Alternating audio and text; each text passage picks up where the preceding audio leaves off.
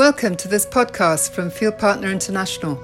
This is one of a series of interviews posted on our website and YouTube channel, where we will hear from experienced missionaries sharing stories and insights from their journeys. We are an online community and resource for Christian missionaries working across cultures. You can visit our website, fieldpartner.org, which features free video courses, blogs, podcasts, sermons, and more. Subscribe to this channel, our YouTube channel, or Facebook page to stay updated on our latest resources. Today it's my privilege to interview Henry and Betsy. I think you'll see during the course of our conversation that we have much in common and share a very similar heart for training cross-cultural workers. So let's get into it. Henry and Betsy, thank you both so much for joining me for this interview. Can you each tell us a bit about your backgrounds, how you came to faith, and how and where you met? Okay, we are from South Africa, and we met at university. We got married in our early 20s. I come from we both come from a Christian background, like cultural Christian background. I went to church a lot, but I never found my way. I never knew Jesus. But I was a seeker. I always knew there must be something. There's something more. This is not it. And it was around when I was 35 that we, by chance, almost went to a little church, and I found Jesus. I saw people who worship in spirit and in truth, and that was it. I immediately knew I found what I was looking for. And the pastor was very clever. He saw there were new people in the church. He gave a short, clear presentation of the gospel, which I've actually never heard before. And I put my trust in Jesus that day. So his story almost starts from there, so he has to carry on. Yeah, so she dragged me to this little church, and because I love her, I went, not for any other kind of reason, I think. Married how long by then? Probably about 14 years or 13 years, we had maybe. 2 kids. We had 2 kids already and so forth. So in any case, I'd been an agnostic up to that point, so I wasn't very enthusiastic to go to any church, but, as long as it wasn't too boring there. And then for the first time, I saw people worshiping in spirit and truth, like she said. But it didn't do anything for me, but it got me curious. And not long after that, I hurt my neck quite badly, and for 3 or 4 months after that, I went to all the chiropractors I could think of, and physios, and you name it, to try to get this thing fixed, but the pain just wouldn't go away. And being more curious than I had been before, I asked somebody to pray for me, and he prayed for me a very simple, short prayer, laying his hand on my neck, and I was healed instantly. And it was like, that blew my mind, but being as cynical as I was, I decided, no, this must be psychosomatic. He said a nice prayer, and I feel good, and now I feel better. Tomorrow the pain will be back.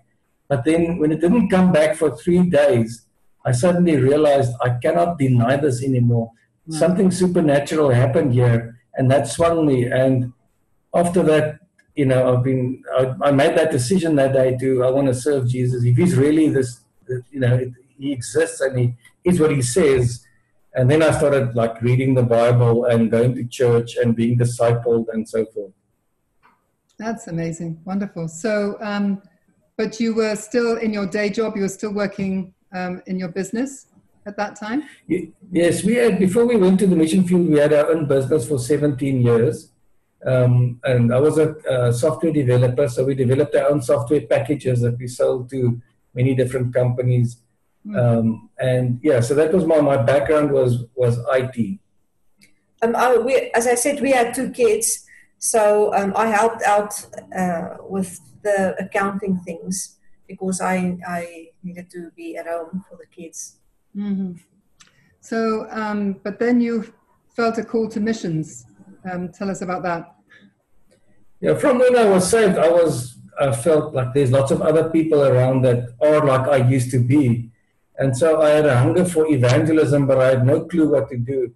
So I got involved with a few really pathetic attempts, but it didn't take the hunger away.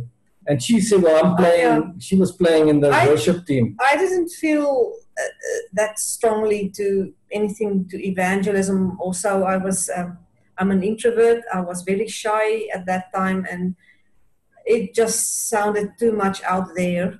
I did join the music team at the church, and I felt that was my thing. That's what I'm supposed to do. But through a dream, actually, God showed me a vision of hell, and and that I just woke up and said, "I'm with you. Where do we go? What That's do we right. do?" It totally convinced me. Yeah. And so what happened to us not long after that, friends of ours invited us to a Jesus Film training weekend, a long weekend. And part of the training, we didn't know this, but part of the training was an outreach into an informal settlement in South Africa. And that really rocked us to our foundations. And, we saw people coming to faith and what God is doing. And it was just absolutely, we got hooked. And so we teamed up with, we joined the team of two older people, Kuni and Denise Pingo, and they just taught us everything. Until today, Kuni has passed away, but Denise is still like our spiritual mother or spiritual whatever, it's so they had a huge effect on us, and they really prepared us for what lay ahead. We didn't even know that. We thought that this is it. This is what we're going to do. And so we really got involved with that. And then somebody told us, go and do the Perspectives on the World Christian Movement course, which is known as the Perspectives course. And that is an overview of missions, much like we've got on our website now, but in more detail even. And that really rocked both of us. We became aware for the first time that there are entire people groups that have never heard the gospel, that people in those groups will live their entire lives and never hear about Jesus. And that really bugged us. And I think that set us on the road to full-time ministry among unreached people groups. And then somebody gave us the good advice of, they said to us, go and do the Perspectives course, the World Perspectives course. And that changed, it rocked our whole worldview, and it changed our insight into everything, including hers. It had a profound effect on how I see God and the world and what our roles are, and from then on we were just hungry to God gave us a hunger to be just fully involved in His kingdom and work. And so we started praying that if He wanted to, we would go full time. And it was actually on a trip to Mozambique. We went with a group of people. They did an outreach there, working in I think a school or an orphanage. And at night, we showed the Jesus Film there. And on the way back on the road, we said to the Lord, if it's okay with Him, we will go full time. That was the final straw when we saw the needs there. And that was it. I mean, He opened all the doors for us very quickly. Yeah, we wanted to go to an unreached people group where the gospel had not yet been proclaimed. So that was a big priority for us. And that's always been our passion until today, is our passion, that we feel, that it's the greatest disservice to humanity that the gospel has not yet been preached to all the people groups, And I think that's the biggest gift we can bring to the people of the world, so to speak, us as Christians. Mm-hmm. So what kind of preparation did you need to go through, and how long did that take? Well, it was quite quick for us. From when we got saved until we left for the mission field was 5 years. Is that right? And we couldn't find any places where we could do formal training, but we did the World Perspectives course, and somebody gave me these tapes that some man had made about various things like world religions. And because we were going to reach out to Muslims, I did quite a bit of research and reading on that. And but that was about it, It was, wow. Unfortunately, we didn't have all that much, but everything we could get, we just sucked it all up and learned what we could, and we were so glad we did that. Right. God was so good. In that little church where we got saved, that pastor was on a mission, and he had such a drive for discipleship. And we sometimes joked and said to him, why we should just move into his house because we were more there at his house than at our own house, it felt like, you know. He trained us on prayer and on all these things. He was just so driven. And because we were just born again, we were just hungry for more. We wanted everything. So it was our personal discipleship in a way that was formed there. And then, as Hendrik said, we became involved with the Jesus Forum. And it was an older couple that we met, and we became instantly friends with them. And they became our mentors in a way. And we started going out with them to help them with the Jesus Forum. And then eventually we got our own equipment, and they went out with us and prayed with us and helped us the first few times, and then we were on our own. But we still today with a woman, and the husband died, we still feel that she's our spiritual mother. They taught us a lot on spiritual warfare and how to pray for people who want to give their lives to the Lord and all those things. It was really a hands-on training. So your training was more by discipleship than actually going through any formal. Yes, yeah, exactly. Yeah. Wonderful way to get it. But by then you were still in South Africa, or had you moved to Mozambique by then? Yeah, this all happened. She sort of rewound now to before we left for Mozambique. And then, but when we left to Mozambique, we were basically on our own. We joined a mission organization, but we were in quite an isolated spot in terms of many things, distance and culture and so forth. And so we were, to a big extent, basically on our own, just the two of us and our two kids. And so we had to learn Portuguese, which is the official language of the country, and then we had to learn an undocumented language called Kimwani, which is it's a tonal language and very difficult, and most of the people are almost totally uneducated, so they can't explain their own language to you, they just speak it. So that was quite a challenge, but the Lord helped us big time to settle there and to learn the language and to translate material. We didn't translate the Bible, but we translated lessons about the Bible into their language and so forth. Has it now been translated into Kimwani, the Bible? Yes, the Bible has been translated, but what we did is we all those lessons, we had something like 75 half an hour long lessons with questions and answers and everything adapted for that culture in their language. And we put them on these small little audio players with a solar panel because most people didn't have electricity. And so they were actually able to listen to that. And as far as I'm aware, even till today, people are still listening to those recordings. So it's basically a whole discipleship school, you could say, but taught in a way that feels familiar to them and in their own language, but culturally familiar as well as in their own language. Right. So how long were you doing that? And then, because you're not there anymore, so no, we were there for 10 years, and then colleagues took over from us about 2 or 3 years before we left.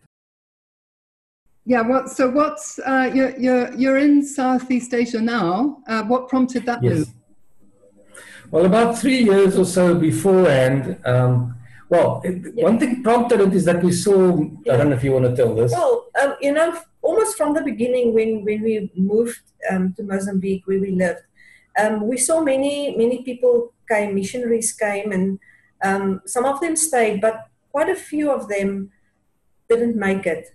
And we quickly saw, but there were about 5 things that all of them had in common. Not all 5, but sometimes, we sort of after a while realized that if people come and they have 3 of those 5 things at least not in place, they probably would not make it.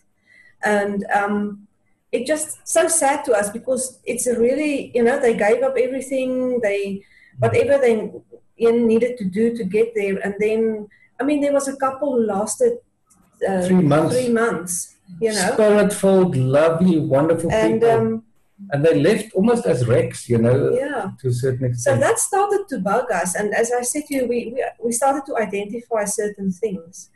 And so what were the 5 things, just if you can just say them quickly? Okay, the one is that people did not have enough funds. Yeah. The other one was that they came without a clear calling. Okay. The other thing is that they came without the support of a missions organization. Mm-hmm. Another one was that they didn't think that language learning should be a priority. Okay. Up front. What was the last The one? last one, I just thought of it. Cultural training, was it? Or Say again. Oh, training, yes, Yeah, of training. course. Cross-cultural That's why we training. left it for the last. They They didn't have any cross-cultural training, even less than we had, you know. Yeah. right. So that was like, oh, wow. So if people didn't have 3 of those 5, it was, nothing's guaranteed. We knew people who flourished, who didn't have almost any of those 5, but, you know, so I mean, God can do anything, but the others that didn't make it were spirit-filled people. They knew the Bible, they loved the Lord, they, you know, everything, but yet all those things added up together that they just didn't make it longer than a year or 2. Yeah. So this thing of That broke our hearts, you know. Sorry. I was just going to say, the whole issue of spiritual attrition, I mean, mission attrition is just heartbreaking from the point of view of all the, I mean, quite apart from the damage in people's lives, it's the impact that it has on the local church who's prayed for them and paid for them, and, you know, the long period of time they've gone through training, some of them. Yeah. Yes. Training wouldn't necessarily, but if they don't have the cross-cultural aspect, they may have got the theological, but if they don't have the exactly, then they're not necessarily going to thrive. And, you know, this is our heartbreak too. Yes. Anyway, so Ross didn't meet you, and I think until you had to go to Singapore for some reason, and you met there, and you both discovered in each other that you had this heart in common for training and for. So tell us more about how you went about doing what you're doing now. Well, you know, for about 5 years or so, well, the Lord told us about 3 years before we left Mozambique that He wants us to go into training, and we were like, and He wants us to go to Asia, and we were like, really, Asia? I mean, why there? And I mean, we have no contacts, we have nothing like that. And we had been praying for 6 years for Him to send someone on our team, to join us on our team. We were really, and nothing had happened. And we said to the Lord, you know, we don't want to challenge the Lord or anything, but we wanted to make sure, put out the fleece, so to speak. So we said, okay, Lord, you know, if this is real, send someone who will come and take our place, that will take over from us. So we knew it was about 3 years before we had to leave. And within 2 weeks, somebody contacted us and said, and they had already been working in the same country, but among another people group. And they said to us, they want to come and they want to work with us. And we were blown away, you know, and they were really, really high quality people. And so firstly, I mean, we were blown away, but it was such a big confirmation for us. And not too long after, and they did come, they took about a year because they had to extricate them where they were busy in their other ministry and so on, which was actually quite quick, and they already spoke the national language and so on. But about not long after they contacted us to say that they want to join us, our organization contacted us and said they're setting up training, and they want some of the people to go on a training course in Australia to learn whatever we're going to be teaching. We're like, okay, confirmation number 2, you know. And so we went to on that course, and yeah, in 2010 we moved to Southeast Asia, and I mean, it's just amazing how God has used us. So the first 5 years after we were here, we did face-to-face training. Right. But, you know, we just noticed that, you know, we can only train so many people face-to-face. And we realized, I think the change came when we went to Kenya to teach the course. Maybe you can tell about that. Another organization asked us if we would come and train some of their people. They were not from our organization, but we really wanted to help them. And so this organization, they sent, I think, 33 of their people for us to train. And the hunger of those guys and the passion they have and the willingness to learn, and thinking that this guy had to choose 33 because we can't do a class for more than 33. It's face-to-face. You have to mark assignments and all those things. So we had to limit the class, and if he could, he would have sent double that, you know. And we just realized there's so many people out there that cannot go to America or wherever our organization gives training or whatever, you know. and they just go without training. And seeing how these guys accepted the training and how they could apply it, even on the course, and the discussions they had, it just showed us that what we're doing is not enough. You know, we have to find another way to train more people. Yeah, we realize the limitation of face-to-face training, even though that's you know, a really good way of doing it, is that people are limited to when, you know, because you have to be somewhere at some time for a certain period. And then that immediately means there's a where as well. And maybe the timing of when you're going to do that training doesn't suit them or you to change to suit them, or the place doesn't work out, or they have to come far and it's too expensive. They have to stay in a hotel, and so do you, so costs are high. And coming from an IT background, I just realized, you know, this new thing, this online training, is a way to be able to bring it and make it more accessible to people from all over the world at their own time. Right, and your focus specifically is for the newer sending countries rather than necessarily the established old sending countries, as they say. Well, yes, but yes and no. Our courses are designed in such a way that people from most cultures that can understand at least a little bit of English with subtitles in their own language are able to do the courses. And we found that people from, you know, Australia, New Zealand, America, and so on are enjoying our courses. But I think those people in general have more access to mission schools, to Bible schools, to seminaries, those kind of training. And they have the funds also to go to them. But people from majority world countries don't always have that.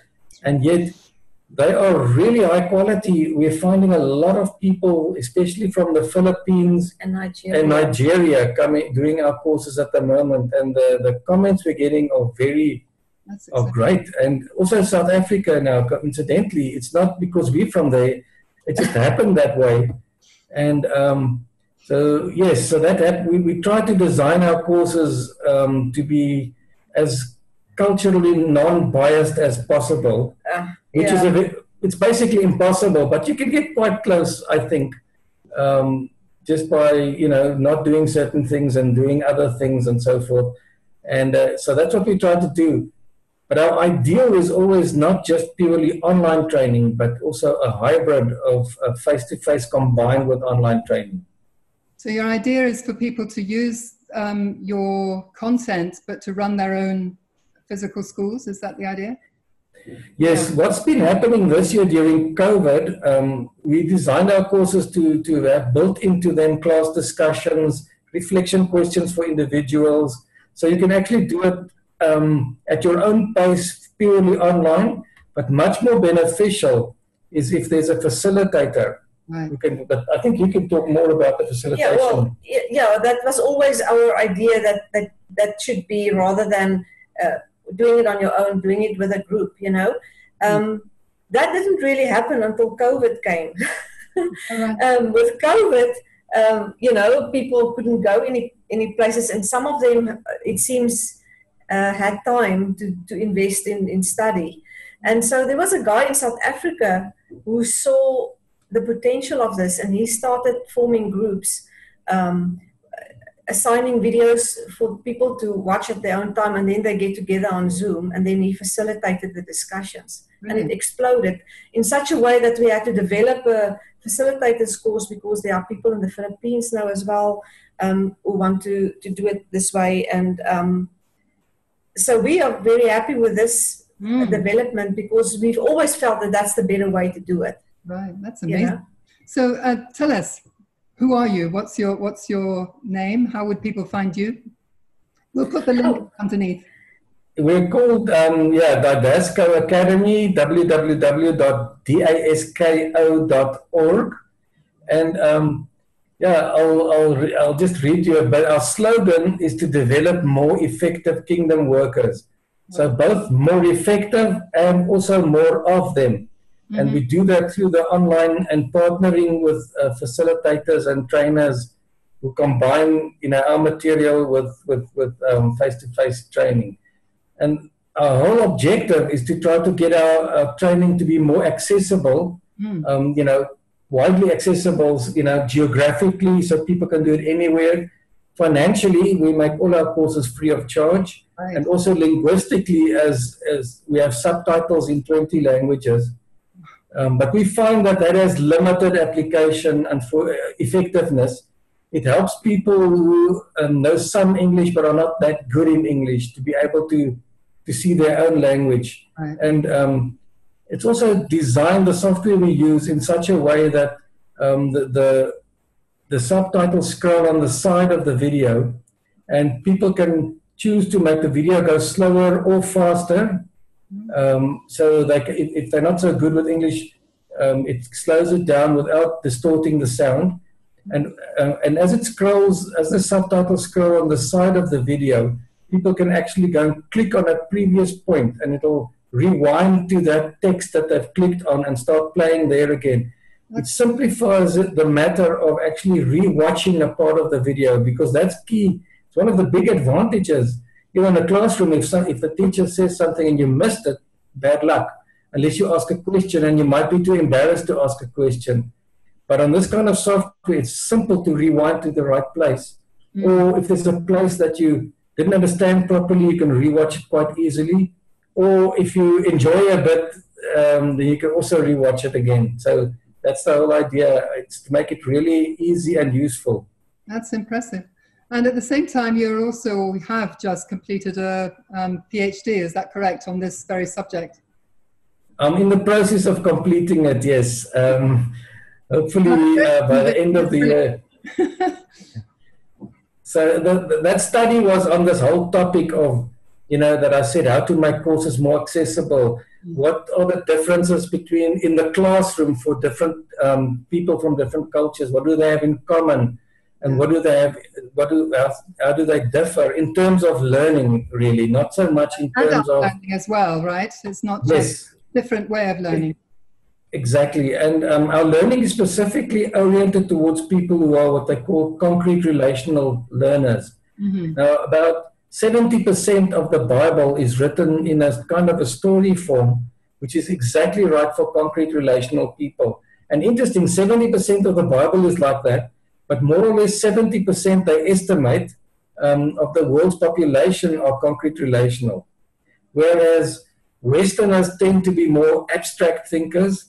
So, for example, you'll describe, these are the 3 main points of the sermon, and you explain, and maybe you'll add some anecdotes or example stories, and then, have your 3-point sermon. Whereas where most people that are concrete relational will start with a story, and then you explain it afterwards, and then get them to think about that story, to process it, and to understand it in greater depth. And we have found what amazed us, well, of course, we found that Africans and Asians tend to like this way of presentation. But what has astounded us is that people from the UK and America, and they love it. So they're supposed to be the abstract thinkers. So that has sort of taken us by surprise. It was a good surprise. That's great. So super. You very kindly said that you'd like to be partners with us at Field Partner. So how would you see that looking? I know we haven't talked about definites yet, but what can we do to promote what you're doing? Well, we would love to partner with you because we can't do everything ourselves. We've always realized that. And once we had started, we heard about you doing the online as well. We knew Ross from, more or less from years before, but we didn't know that you had also started with the whole process. And so we are really glad to be able to work together because we can't do everything. We need other people. You cover things that we don't. You cover certain things way better than we could ever do it. You have expertise in certain context, cultural context that we don't have. So we really feel that there could be an overlap, not an overlap, a combination of synergy. Synergy, that's the word I'm looking for. In terms definitely of resources, and then as well as just encouragement, sharing of information, that could help each other. So That would be maybe even using each other's videos on one another's websites, and then having cross references to one another. So if you've got a course that we don't, or vice versa, they can click on our site and go to yours, and your site and go to us. And we'd actually love to expand that, that we can collaborate with as many people as possible. And we took a cue from you to realize that we absolutely had to offer everything for free. So, okay. The sense that, from every course that anybody can go to, then, if it's our site or your site, it won't cost any more. There are some partners that we will also be recommending where people will have to pay, and that'll be, yes. That's fine. They just have to decide which way they want to go. Anyway, great to share together, and really appreciate you taking the time to talk about these things. Yeah. We're so grateful. You're more than welcome. A common heart with you in these things. Yes. Yeah, that's great. So it's good to talk to you. Right. Okay. Well, so that's it for this interview, and thank you very much for listening. And do please go across to see what is on offer on both of our sites, and we look forward to engaging with you again. Come and look again at the next interview. Bye-bye and God bless. Thank you. Thank you for listening to this podcast from Field Partner. You can watch or listen to more interviews by subscribing to this channel, our YouTube channel, or our Facebook page. For free cross-cultural mission courses, blogs, sermons, and other resources, visit our website fieldpartner.org.